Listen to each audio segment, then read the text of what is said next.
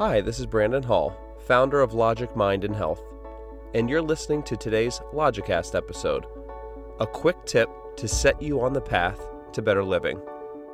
At Logic Mind and Health, we offer a unique set of ideas and practices that provide the most effective techniques for reducing stress and living a better life.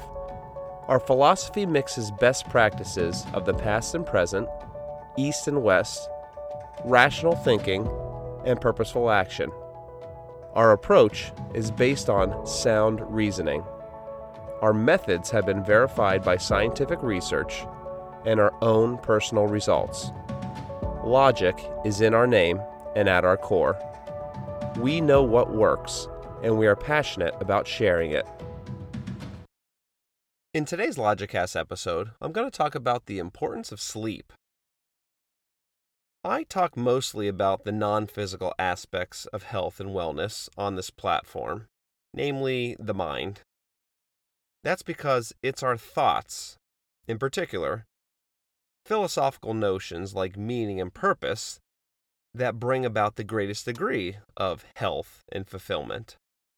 But I also talk a lot about the brain, which is certainly physical in nature, critical to health improvement, and is undoubtedly linked to our thoughts and feelings and behaviors.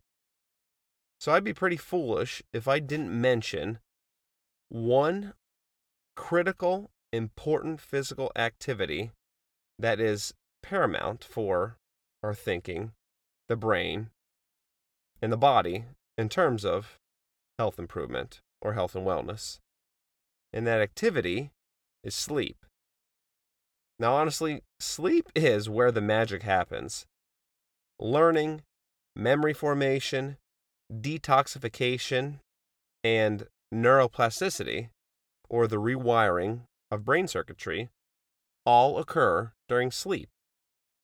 In fact, sleep and deep rest is absolutely critical if you want to achieve neuroplasticity in adulthood. There are essentially two main phases to sleep: REM, or rapid eye movement, and non-REM, or deep sleep. Generally speaking, when we fall asleep, we enter into the beginning stages of non-REM. Here, the muscles begin to relax, respiration slows, heart rate slows, and brain waves start to slow, eventually entering deep sleep and those delta brain waves. It's during this phase that the body repairs itself.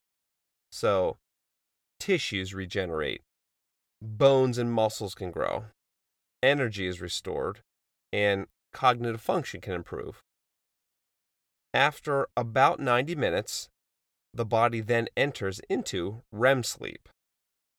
In this phase, brain activity is heightened.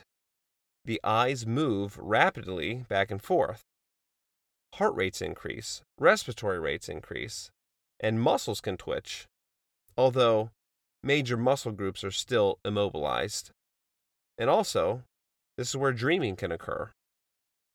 Now, ideally, you want to get about 5 to 6 REM cycles a night, which equates to roughly 7 to 9 hours of uninterrupted sleep, if possible, each night, if you're an adult.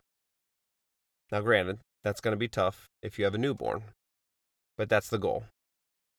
So, how do we improve our sleep? Well, it all starts with better preparation. So here are a few pointers. Your room should ideally be cool and dark with little to no light or sound.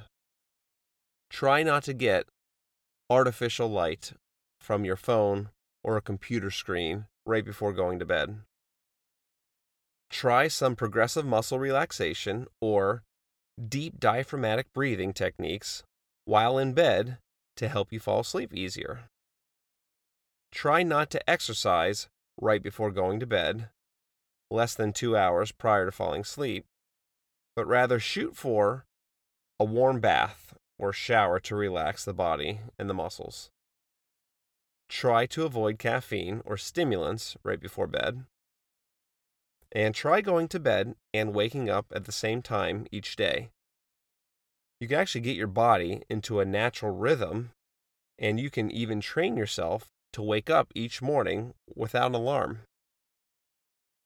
Also, take advantage of the moments right after you wake up. Here, your brain is in a slower alpha theta brainwave state.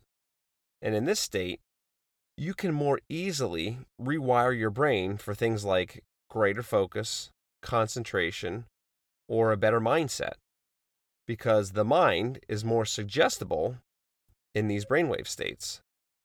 And you can also just simply get more things done in the early hours of the morning, right after you wake up, before the hustle and bustle of the day begin. So, make sleep a priority. We've all been sleep deprived at one point or another and know how awful it is. But unless you are a new parent, you can likely control how much sleep you get. The more consistent you are to that 7 to 9 hour window, the better you're going to feel and the better your brain is going to function. Well, that's all for today. I'm Brandon Hall, and thanks for listening.